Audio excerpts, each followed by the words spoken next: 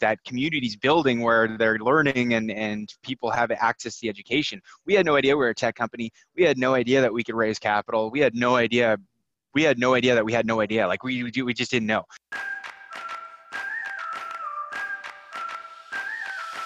Welcome to Startupville, the show where we discuss what it's like to build a tech startup and a startup ecosystem in a small city. I'm Mike Wilsfeld, our host is Dan Gold, and joining him today is Regan Hinchcliffe of S Media in Regina. S Media uses machine learning and artificial intelligence to develop predictive analytics and automated advertising to help dealerships get their inventory in front of people we know are in the market for them at every stage of the buying cycle, helping the consumer find what they want when they want it, and helping the dealership get the right eyes in their cars. In this episode, we talk about how one of Canada's fastest growing startups is helping car dealerships around the world get more customers, all from the small prairie city of Regina. Startupville is brought to you by Innovation Place and Martin Charlton Communications.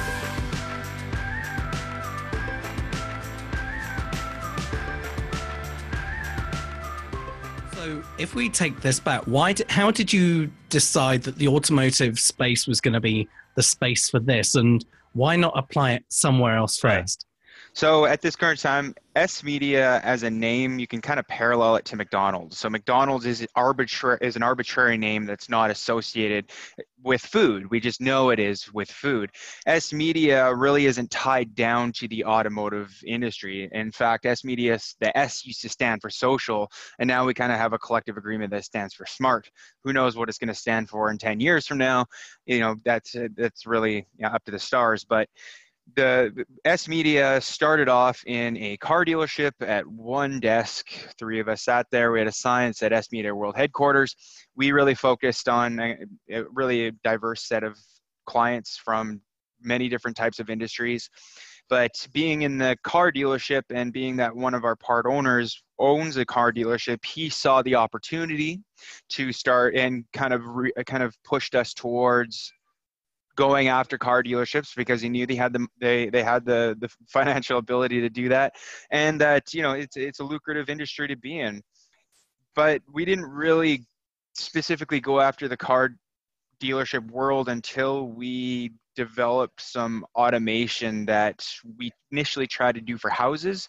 But I remember in the office being like, well, why can't we do this for cars? And we ended up making a crawler that auto-generated advertisements for a dealership's inventory on their website, and we found that people were really looking for those specific types of keywords on AdWords, and at that time that was a huge innovation. So as soon as we kind of found a real product market fit, we decided to create our whole sales process around pitching to car dealerships, and that's what we've really refined. We do have our feet in other industries.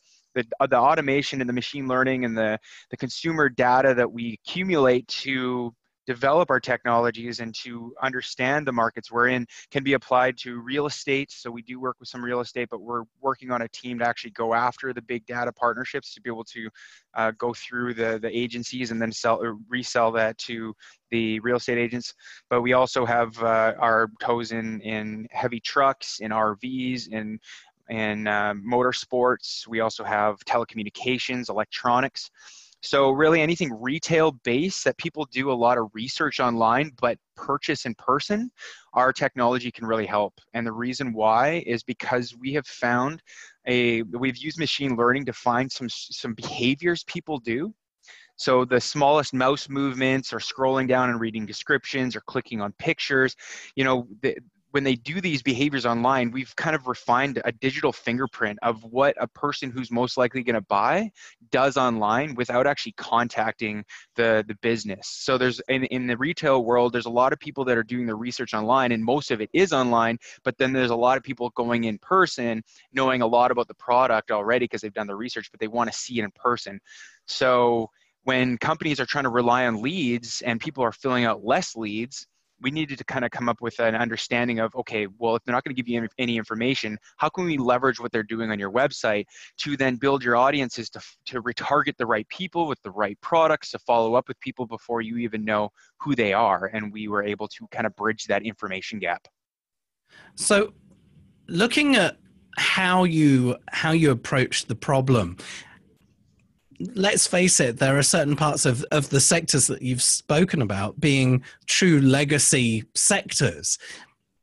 Where was the line of education with people to explain to them Yeah. how this was going to benefit them? Yeah, so that was tough. Okay, so like in the automotive industry, I mean, I would probably say it even in the phone industry, like they're trying really hard to get leads. That's how a lot of these marketing managers, that's how they keep their jobs, right? So there was a huge education gap that S Media had to fill. And at the beginning, it was really hard to get them on that. But as we've shaped our sales tactics and as the industry's changed and how we approach clients, it's very educational. It's like really sales has changed, like the approach in sales. As the markets adapt, sales also has to adapt. And we take something called the challenger and consultative sales approach, where when we first speak with a prospect now, it is really about outlining that there is an information gap.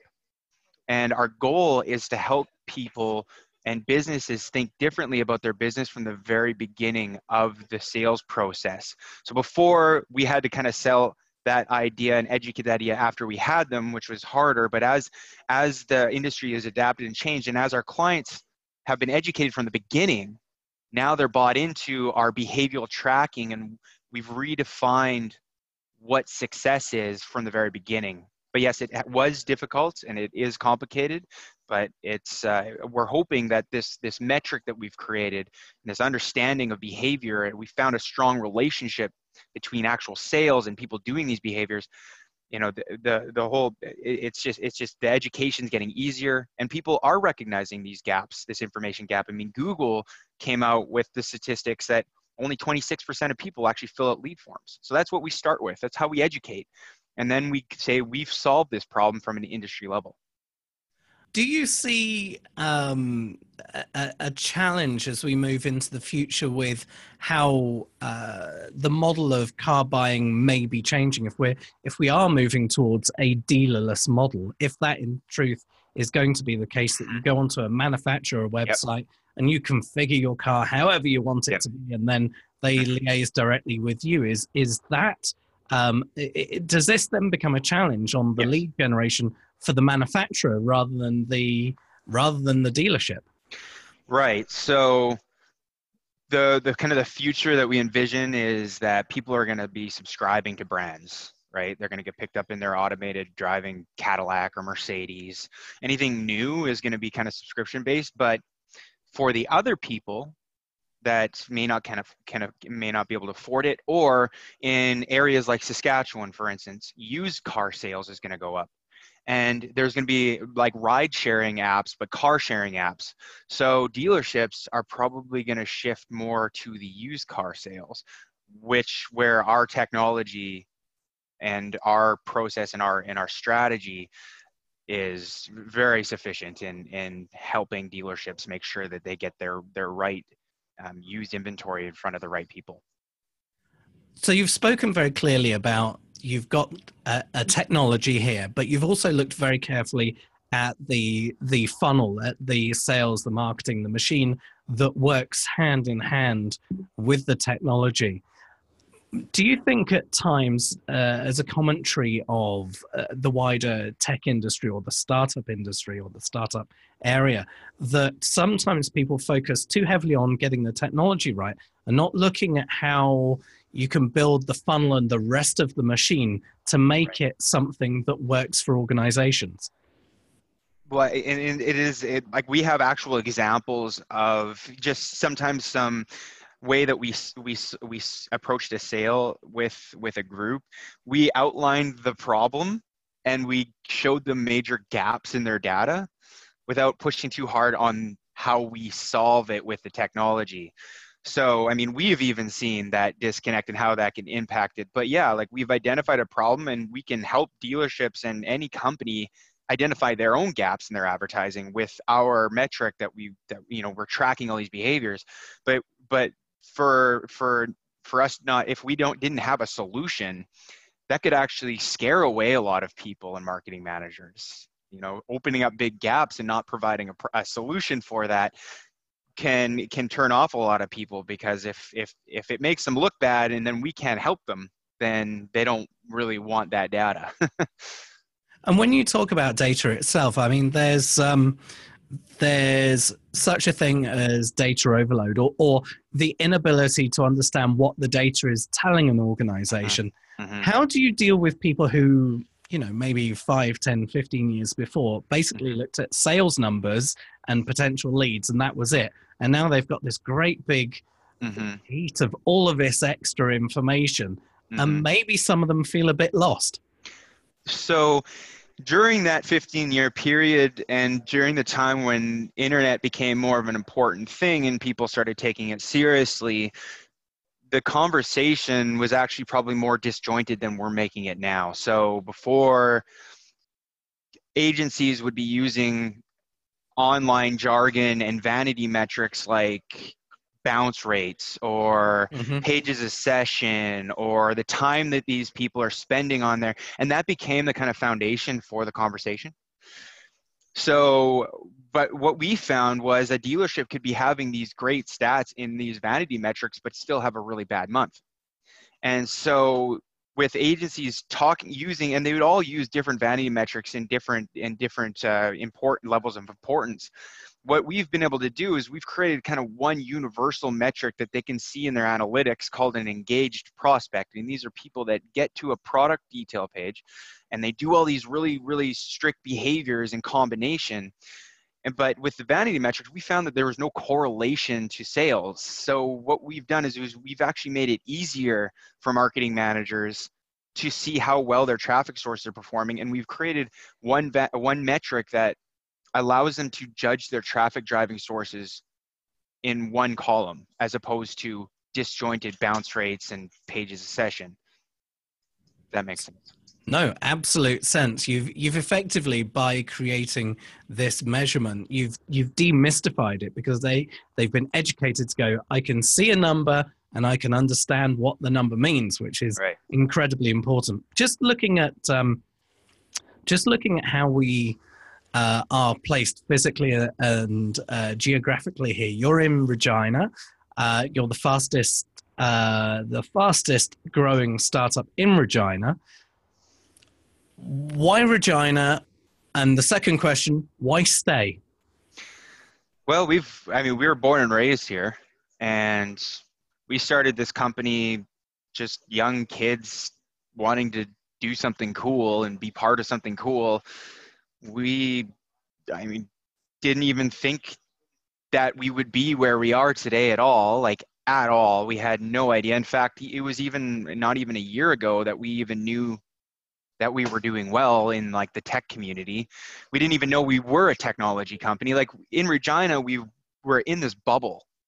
And it's getting better now. There's more of a consciousness surrounding tech and there's a community, but we didn't have that support. And so we were just kind of in our own little bubble, and we went out and we approached clients we do all our calls, our sales calls are all calls, they're all Zoom meetings like this kind of.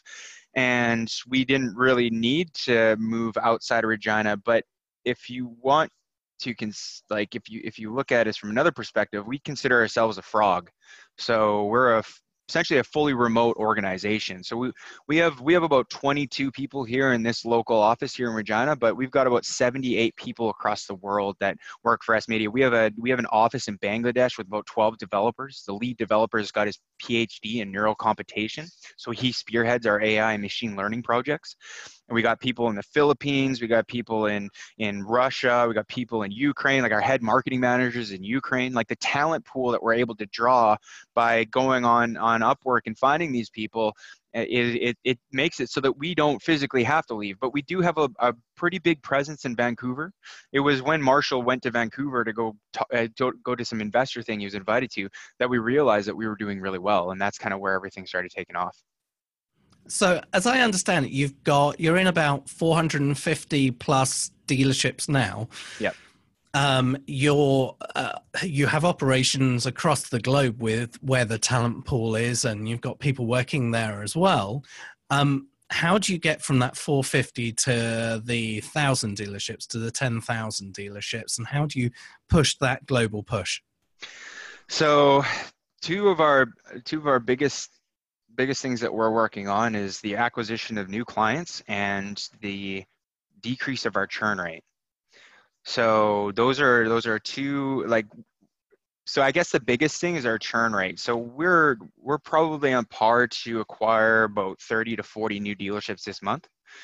But where we're really trying to figure out and refine is how do we keep these clients happy and keep transparent with them and keep them on the same page and meet with them on a monthly basis, and make sure that we signal at-risk clients and and implement strategies and process in place to ensure that we're keeping in front of them and making sure that they get on the same page. Like that's a big thing is retention.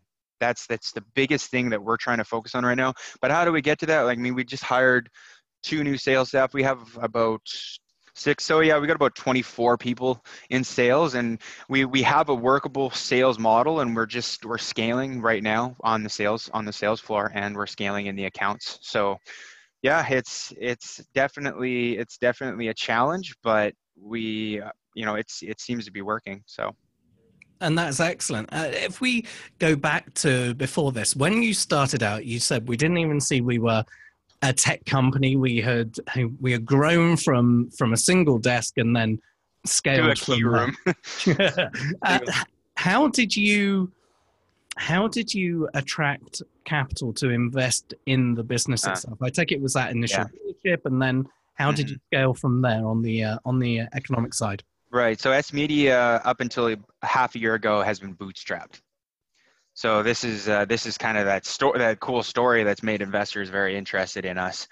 Once again, we didn't know what raising capital was. We had no comprehension. The new startups here in Regina, they all know about that because they got the Cultivator and they got the Innovation Place and like that community's building where they're learning and people have access to the education. We had no idea we were a tech company. We had no idea that we could raise capital. We had no idea that we had no idea. Like we just didn't know.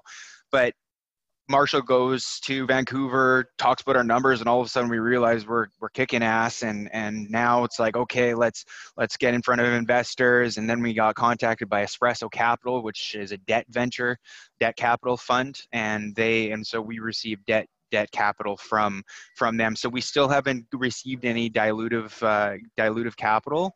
And we're at the point where we just got back from Collision, and Marshall met with a lot of different investors. We're not really getting interviewed by investors. We're more interviewing them because we want the right fit. We want smart money with the right connections and with the right advisors and education and the ability to move us forward more than just with the money. So I think that's a brilliant position to be in, and certainly the moving forwards, it's going to be finding that right partnership, bringing the right people on board who believe in what you're doing, rather than just going, here's the money, work hard for us, get us a return so that we can exit. Yeah, we don't need that. No. You are, as I recall, the 53rd fastest growing company in Canada, according to Canadian Business Magazine. Yep. How do you look forwards from here? Obviously, you're talking about those potential investors and those next steps. What's 1 year? What's 5 year? What's 10 year? So I ask those same questions quite often. The 5 year, really, we have no idea. But when it comes down to 1 year, so our goal is to reach, I think, like 1,000 clients within the next couple years here. And we have a scalable model to do that. Really, it's just about the resources. But from a standpoint of where we're going to be, like, we just launched the world's largest vehicle marketplace called Vroomance.com. Fall in love with your next car, and it's got 16 million vehicles on it, and that's larger than all the big car sites combined. And how we did it is we created an AI crawler and we trained it to find car dealerships, and it went out and found about 52,000 car dealerships, crawled their inventory, indexed it, and then our program was able to aggregate that data and then categorize it. And now we have this large car search engine. Now, with this search engine, that could take us into another universe. So the amount of consumer data that we're going to be able to accumulate, obviously the ability to break down the old guard, with how Trader works and how cars.com and how they work with the feeds, and so we're crawling it like Google. It's like Google for cars. And our ability to advance our advertising based on knowing that much in-market data to enhance our systems by helping dealerships target the right inventory based on their prices in the market, that's gonna take us to another level. Like, we don't really even know, like, if this works out, like, we're gonna make this search engine for electronics, we're gonna make it for any retail, like RVs and stuff. We want it really just to be the biggest marketplace that makes it really easy for customers to find products locally. But it's really hard to say. I mean, 5 years ago, I would have never told you we'd be here. And so we're just thinking we can do it, and we're just implementing and creating things that it's like, I think we're just naive enough to think we can do it, really. And who knows where we're going to be. I find this incredibly exciting. I'm going to ask you a question, which is, when you get up in the morning and you get that, the spring in your step, what is the thing that excites you first thing in the morning? You get up, you're ready for work, you're energized, you may have had breakfast, or you may be intermittent fasting. What is it that makes you go, yeah, I'm going to get today?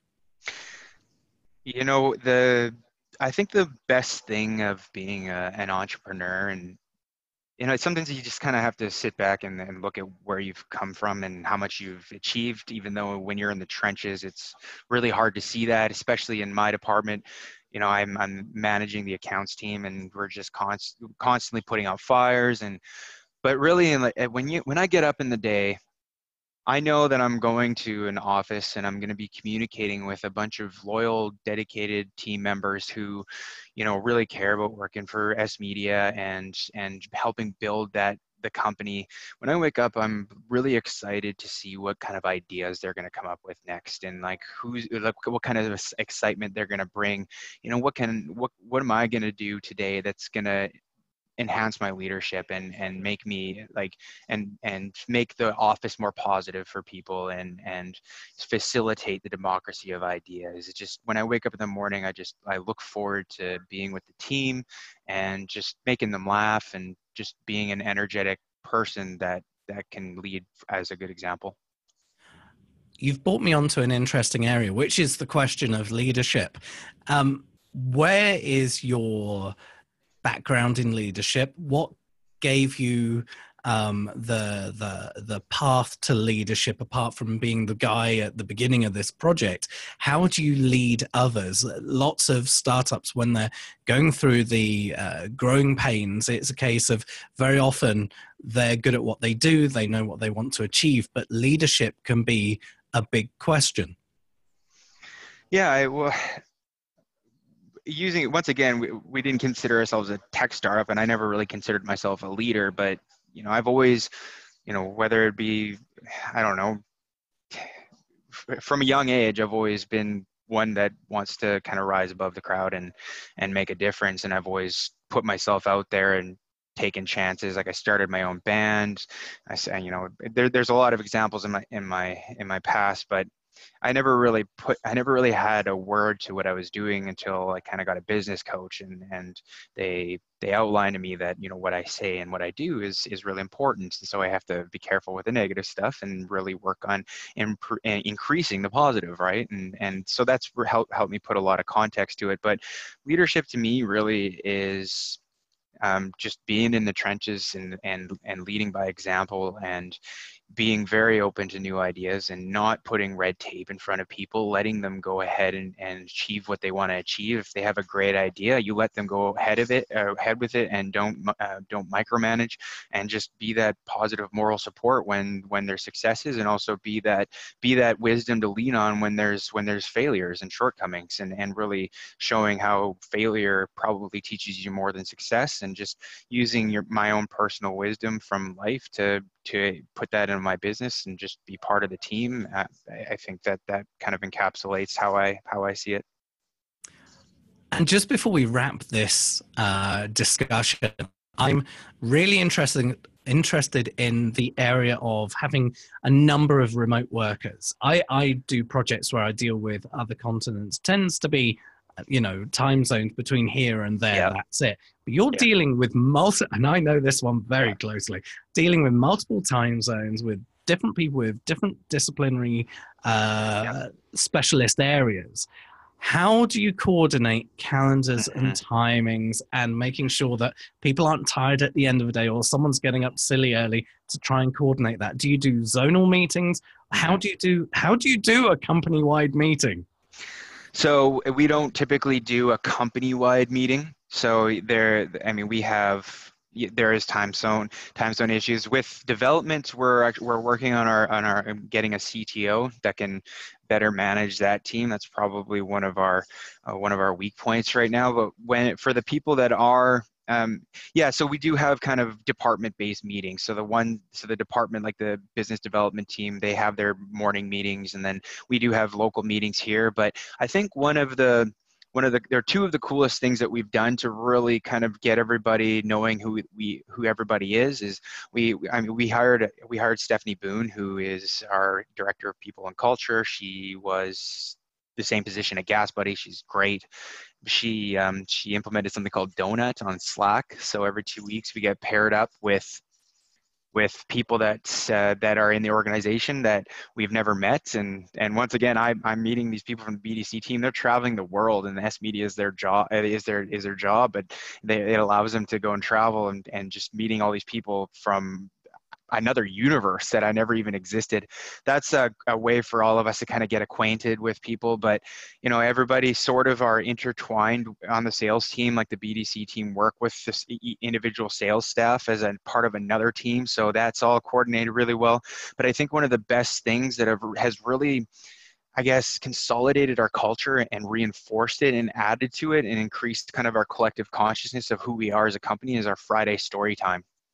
So every Friday, a good group, probably about 25 to 30 of us, get into a Google Hangout call, and we talk about the successes we had that week and what we did to achieve those successes, clap for everybody, and give praises to people who did really well, who surpassed expectations.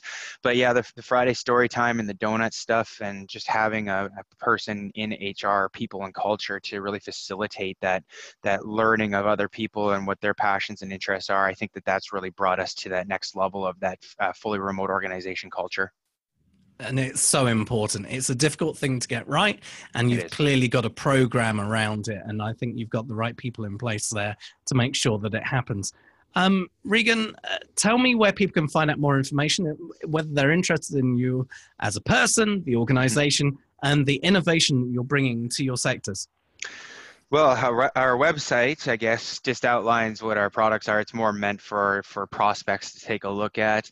Vroomance.com is our Vroom, so VROOM ants, kind of like romance, but with room. That's the other website. But when it comes down to more about me or more about a company, I guess our Facebook page, facebook.com/smedia.ca, that will give kind of a really good outline of our culture. And then you can always add me to LinkedIn, Regan Hinchcliffe, and that's kind of where I post stuff going on. But yeah, that's kind of disjointed, but really Well, though, in truth, those are the places that people go. I think culturally we've got used to going to socially or connecting with people, a bit of this over here, a bit of that over there, and maybe a bit over here. So actually there is a space for cleaning up all those sorts of things for companies. Maybe there's a solution there, maybe. Maybe. Regan, thank you so much for joining me here on Startupville. Wishing you the very best, and I will follow your organization with great interest. Thank you so much, Dan Gold, for your time. I really appreciate it. It was really nice meeting you, and yeah, hope you have a great day. Talk to you soon.